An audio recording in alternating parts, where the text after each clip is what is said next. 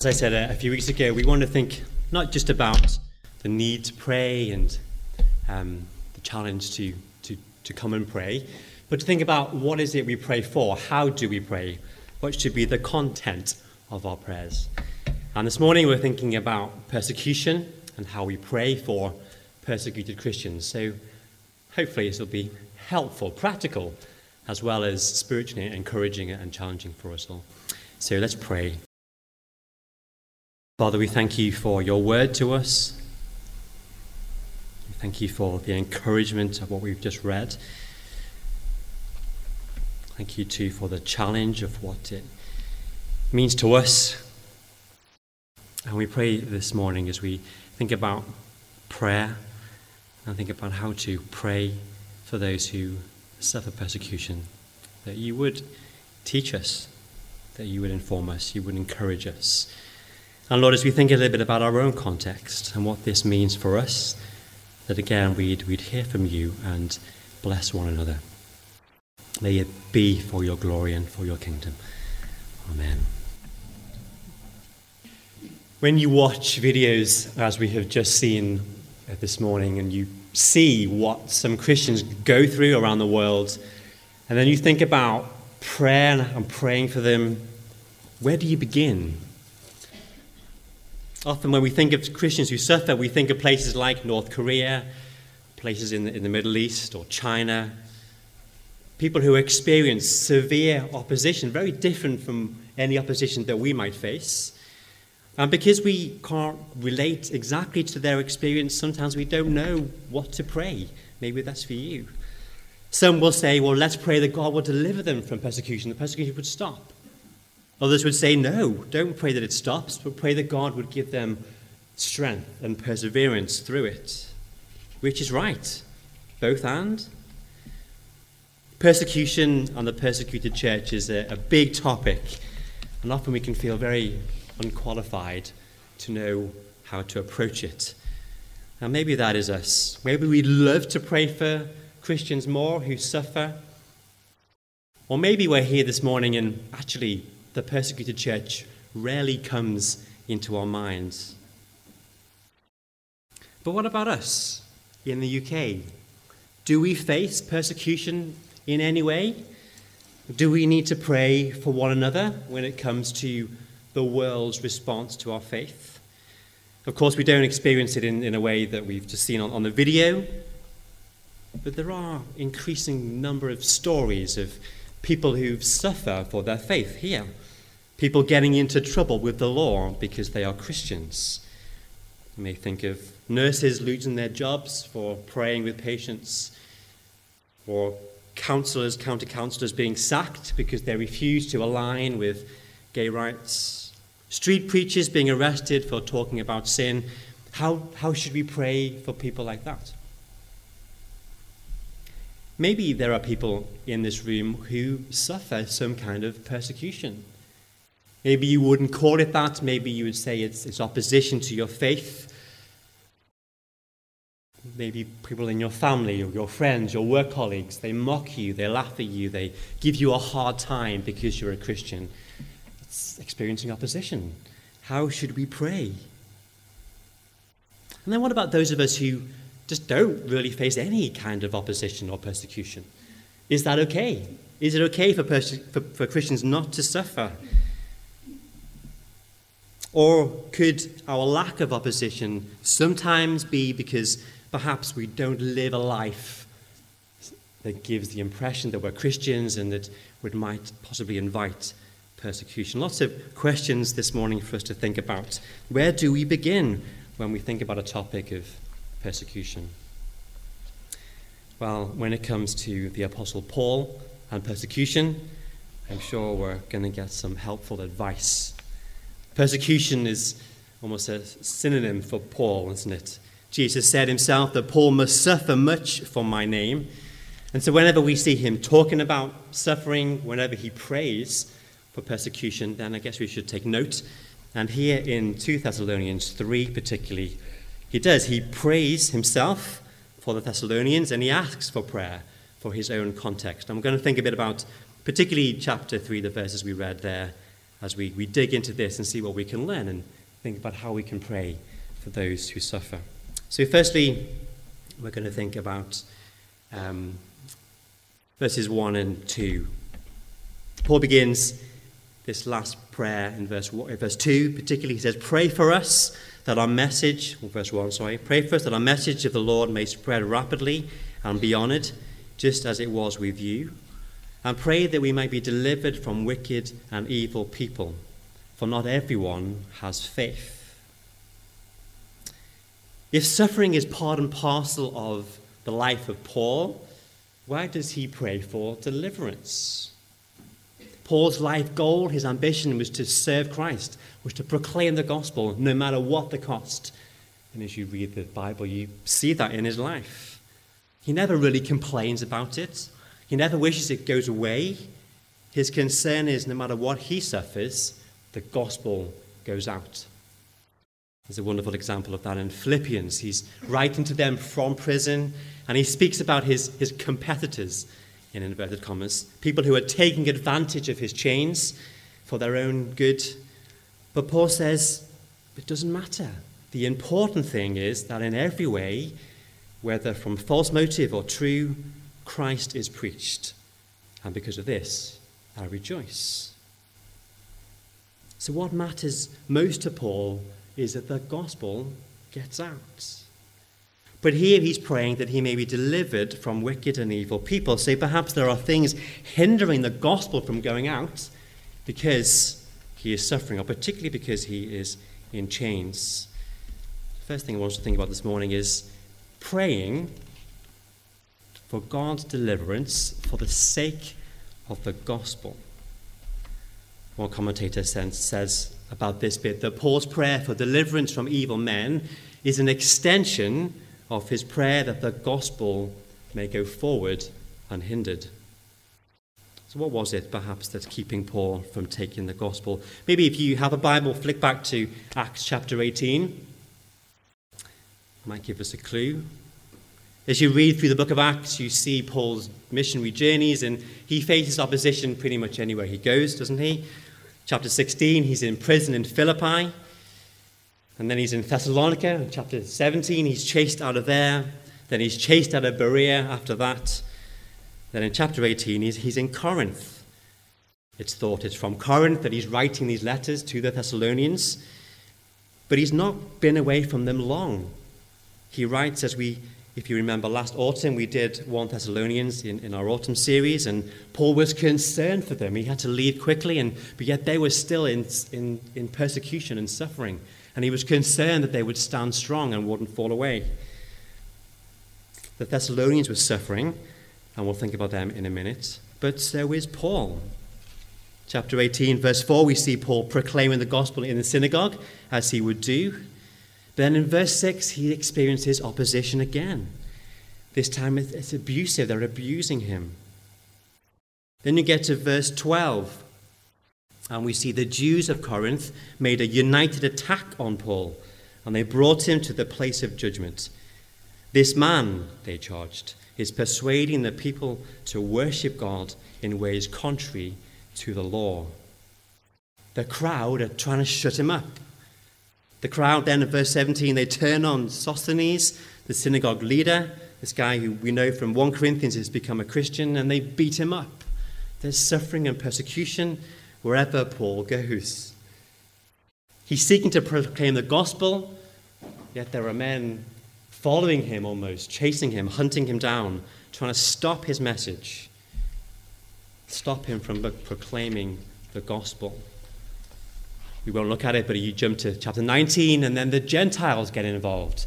He's in Ephesus. A local businessman is worried because he's losing money. These new Christians are stopping buying the silver shrines he's selling. And so there's a riot. There's persecution. The Apostle Paul wants to be delivered from such people. He calls them wicked and evil. These people, their desire is to damage the cause of the gospel. They want to silence Christians. They want to get rid of Jesus. They don't believe, they don't have faith, as Paul says in 2 Thessalonians chapter 3. They don't believe that Jesus is the Messiah. They think Paul is a blasphemer. In their eyes, he should be killed. They're against God, they're against the truth, and so rightly, they're described as wicked, as evil people. Harsh words, but this is the truth of life. The Bible tells us that Satan is on the attack. The good news is that he's lost the war. He was defeated at the cross when Jesus died and he rose again. But he knows he has a little bit of time left before he is completely destroyed. And his plan is to damage the cause of the gospel. It's to shut Christians up. It's to cause them to waver and worry and doubt and deny their faith. As Christians, we're in a battle, aren't we? A spiritual battle. As we proclaim the good news as we should, the devil wants to hinder it. He wants to stop it. And often the way he does that is through persecution. Tries to do it is through persecution. And so our prayer should be, in one sense, to pray that God would deliver people when the gospel is being hindered from going out. Maybe you remember back in 2011 there was a much publicized campaign for the release of an Iranian pastor who had been arrested and put in prison. Christians from all over the world had gathered together to pray that he would be free. But of course he's only one of hundreds of pastors in particular who get arrested and put in prison for being Christians. It seems that in recent years in Iran there's been this organized operation to try to get rid of Christians, to put pressure on churches, to remove pastors, to shut up and silence the gospel. Christians being dragged out of prayer meetings and taken away to prison. Despite the government's promise to protect Christians, this still goes on. So why pray for deliverance? Well, I wonder, maybe praying for the deliverance of people like pastors because they are the leaders of the church. Often they are the evangelists, or they are particularly the ones who are training and are teaching others how to do it. And so rightly so, their enemies want to get rid of the leaders because they're the ones who are helping people to live for Christ. And so we pray for deliverance, not so they won't be in prison. We pray for deliverance not just so they can be united to their families, although that's important.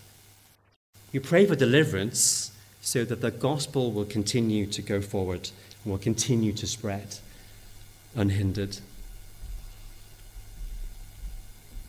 Paul knows that suffering and persecution is part of his life. He will go through it. He doesn't want it to stop. But he doesn't want the gospel to be hindered by evil and wicked people. And so may it be our prayer that when we think of those who suffer persecution, that the devil wouldn't have his way in hindering the gospel through his schemes of whatever they may be. Christians don't only want to be free from their persecutors, but they want to pray for their persecutors. It's not a direct issue Paul addresses in this letter, but we know from his life, as he lives, as he goes around, he's proclaiming the gospel to everyone he meets. And often that's to leaders, it's to kings, it's to governors, to Roman rulers. We see that as we read through Acts. He tries to persuade those in high authority to become Christians. In many countries around the world, it's Islamic extremists who are trying to persecute the church. In India, right now, it's Hindu nationalists. In places like China and North Korea, it's atheistic regimes. In Mexico, it's gangs of organized corruption. They are evil and wicked people because they're against God and his gospel. But yet they are people who need to hear of the gospel. They need to hear about Jesus. And the amazing thing is, often when you read prayer requests of people who are suffering, is pray for our persecutors. Pray that they would meet Jesus. Their desire is that this gospel would go forth, that the church would grow. I mentioned Iran just before, and there are many suffering, there are many who don't have a chance. They're shot dead. There was one pastor who was killed, and yet his son is a pastor too, and he said, I'm not afraid. I will keep on going. The gospel must continue. It is true, and it is worth it. Wicked and evil men will try and stop the gospel, try and close the church. But yet God's people believe in a message that is true and are willing to give everything. And we can praise God that although they do, the church continues to grow. And Iran has one of the fastest growing churches in the world. We can give thanks for that. But of course, deliverance from wicked and evil people is not always the way forward. It's often not what happens. It's not the only way the gospel can go out. And often God doesn't always answer those prayers with a yes. And Paul goes on in verses 3 to 5 of 2 Thessalonians 3 to talk about the Thessalonians who are still in suffering and persecution. As we saw on the video just before, Christians in North Korea are often taken to these death camps and are sent off there. Many don't even make it that far. But again, as we saw in the video, persecution for many means living in secret. It's meeting in underground churches. It's having your services monitored by the police. It's having your church buildings burnt down. It's smuggling Bibles. It's memorizing passages of Scripture because you haven't got a Bible. Suffering is to be expected. It's part of the Christian experience, and very much so for these people. Jesus tells his disciples in John 15 that if they persecuted me, they're going to persecute you. So how do we pray in such circumstances? How do we pray for people who suffer day by day by day from opposition to their faith? Well, Paul tells us that we need to pray for God's help. Pray that God would help them, but again, for the sake of the gospel. Let's read again from verse 2. Paul says, asking for himself, and pray that we may be delivered from wicked and evil people, for not everyone has faith. But the Lord is faithful, and he will strengthen you and protect you from the evil one. We have confidence in the Lord that you are doing and will continue to do the things we command.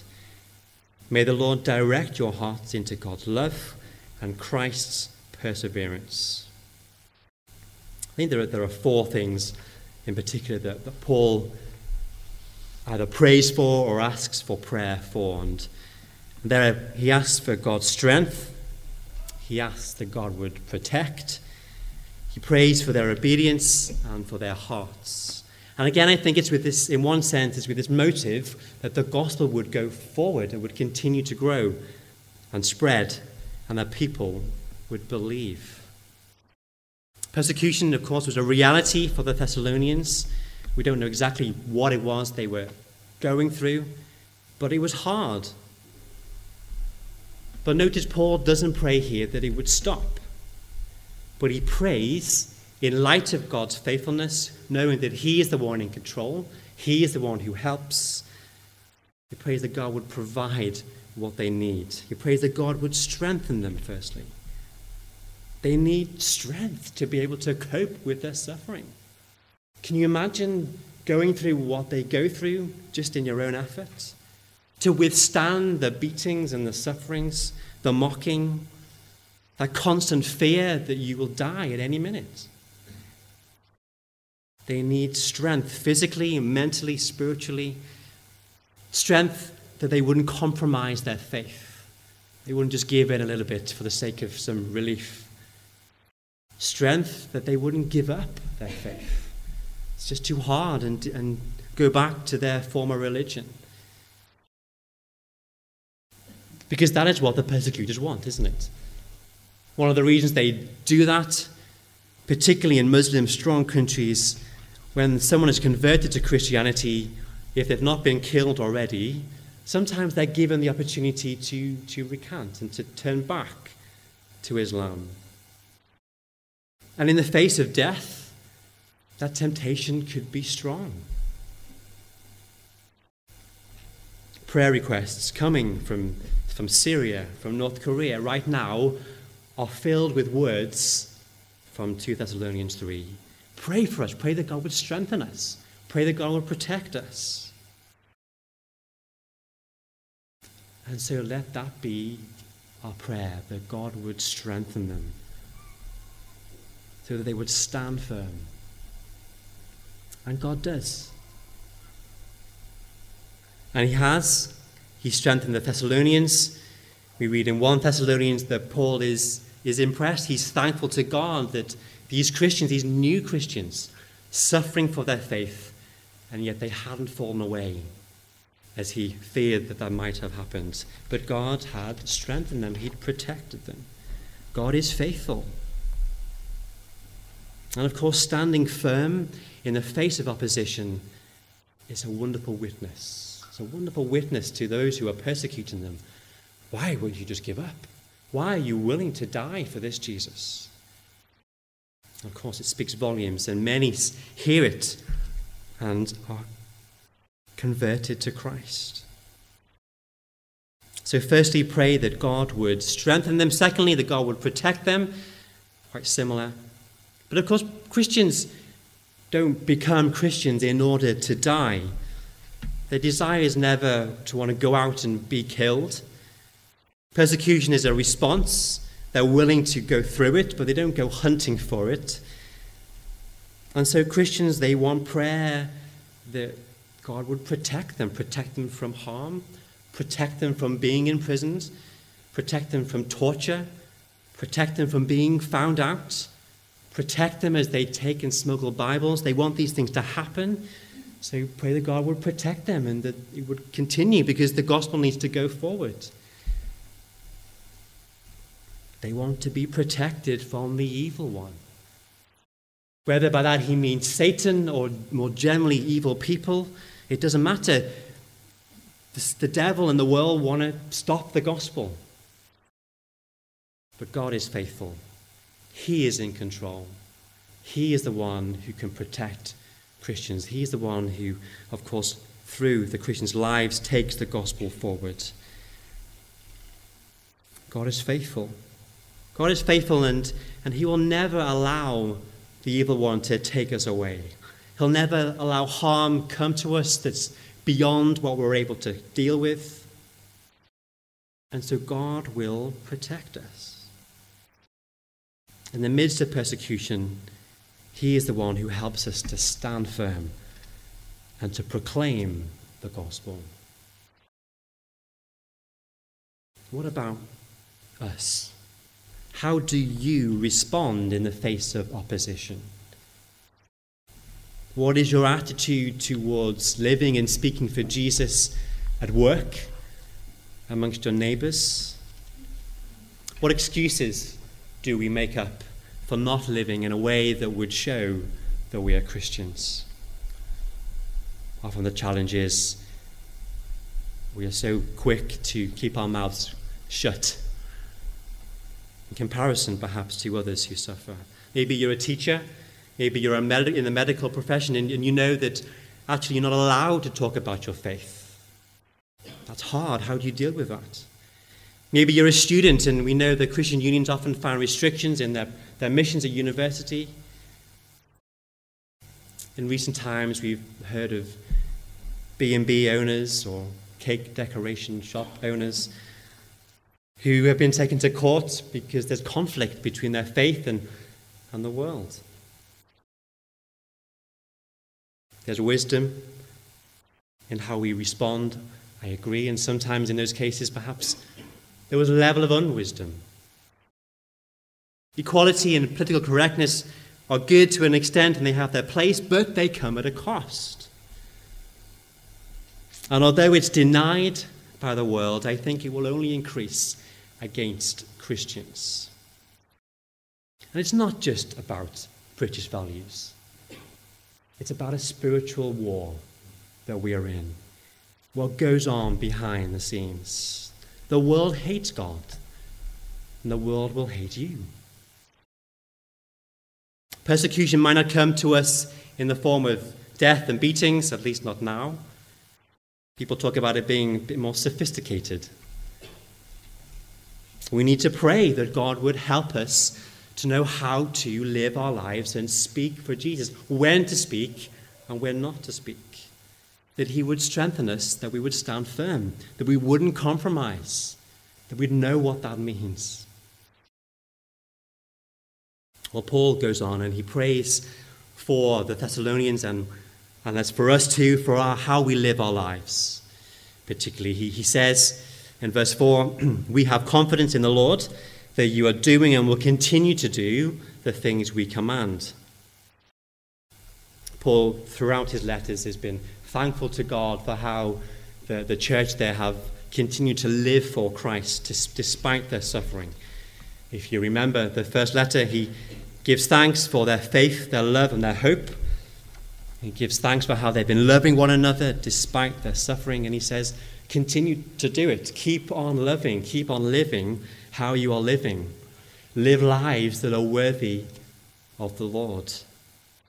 He prays that through their words and their deeds that the Lord would be honored, that the gospel would go forth, that they would bear witness. But in the face of persecution, it would be so much easier to just stop. To just stop speaking about Jesus. To just stop living in a way that's different. If it's how we live that brings on the suffering, then just stop. But of course, the Thessalonians, and I pray this morning that we will know that the gospel is true. It is the truth. That life and death are important matters and that we need to continue to live and speak for Jesus and be prepared, whatever the consequences. The question, should all Christians be experiencing some sort of persecution? It's a big question. I don't think the answer is necessarily yes. But I guess the challenge for us is that if we don't suffer in any way, is it maybe because our lives don't reflect Christ in a way that would invite persecution in any sort of sense? Let's pray that God would strengthen us and protect us and help us to live for him, that we wouldn't be afraid what people think. We wouldn't be afraid of the consequences. Paul has confidence not in the Thessalonians, but in the Lord, because it is him who helps. It's him who equips. It is him who helps them through. And his final prayer for the Thessalonians, and our final prayer should be for all those who suffer, is that they would look to God. Verse 5. He prays, may the Lord direct your hearts into God's love and into Christ's perseverance. We know, don't we, that whenever we go through whatever difficult circumstances we may face, our thoughts, our feelings have a strain. There's often a conflict sometimes between us and God. Our hearts can wander a little bit away from him. But Paul prays here that their hearts, their thoughts, their feelings, their person would be directed to God, to his love, and to Christ's perseverance. And of course, whenever we remember God, when we think about who he is, when we meditate on his love for us, how we see the love he's shown for us in Christ, our hearts are warmed. When we think of Christ and all that he went through in humbling himself to become a man, to suffer and die, to face opposition himself, to be nailed to a cross, to persevere through it all, it helps us. We remember that he is the one who gives us the power. He's the one who helps us to stand strong as we trust in him. Notice Charlie read some verses before, chapter 3, and verse 16, Paul says, he prays again, he says, may the Lord Jesus Christ himself, And God our Father, who loved us and by his grace gave us eternal encouragement and good hope, encourage your hearts and strengthen you in every good deed and word. It's the gospel, it's the work of Christ, it's him, it's the Holy Spirit that equips us and helps us and encourages us and strengthens us to live for him. But of course, it's not only that, it's also the hope, it's also the future, it's also what is to come that keeps us going, that motivates us. And if you flick back over the page to the beginning of 2 Thessalonians, Paul speaks about this to them. He encourages them.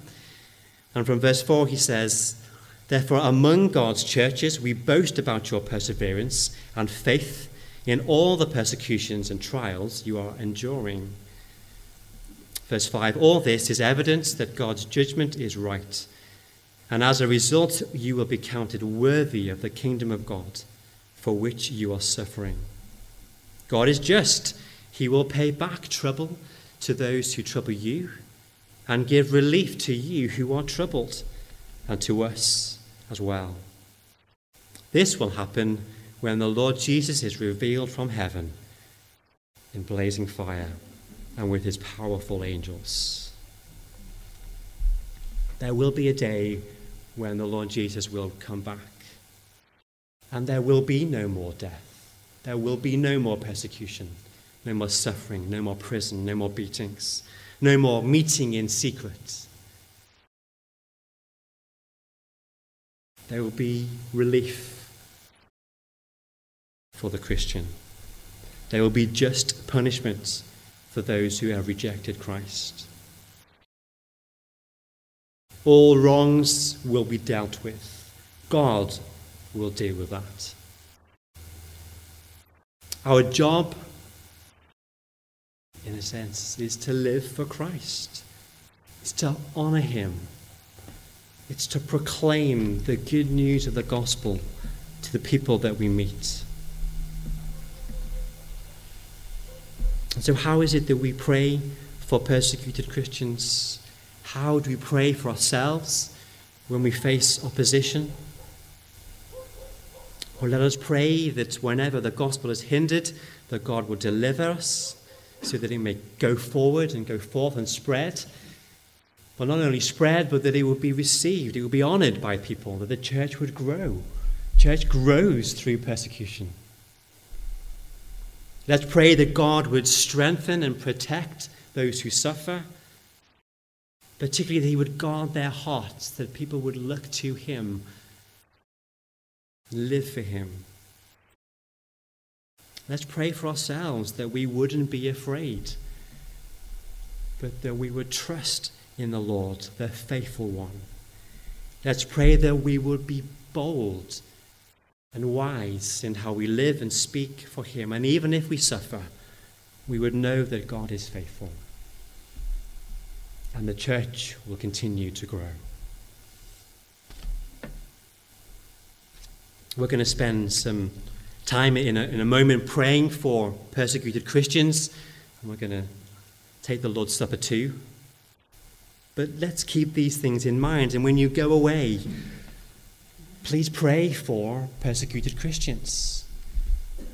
There are some really helpful resources out there.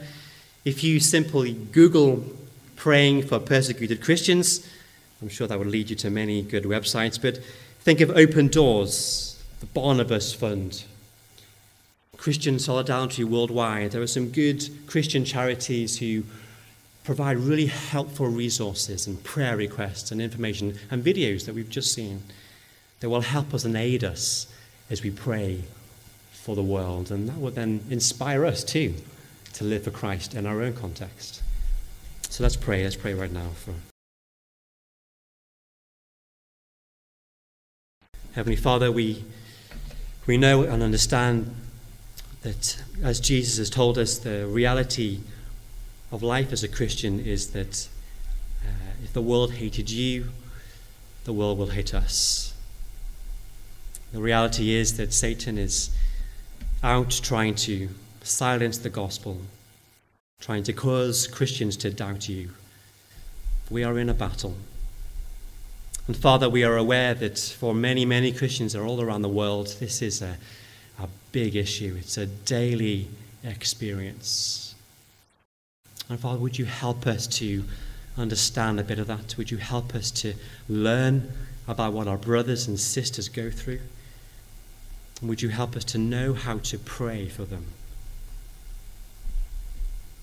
And Lord, for ourselves this morning, Lord, that challenge to live our lives for you. And Lord, you know, if there are ways we know that we're not living for you because we're afraid of what people will say, God, would we be bold? Would we see the gospel as true?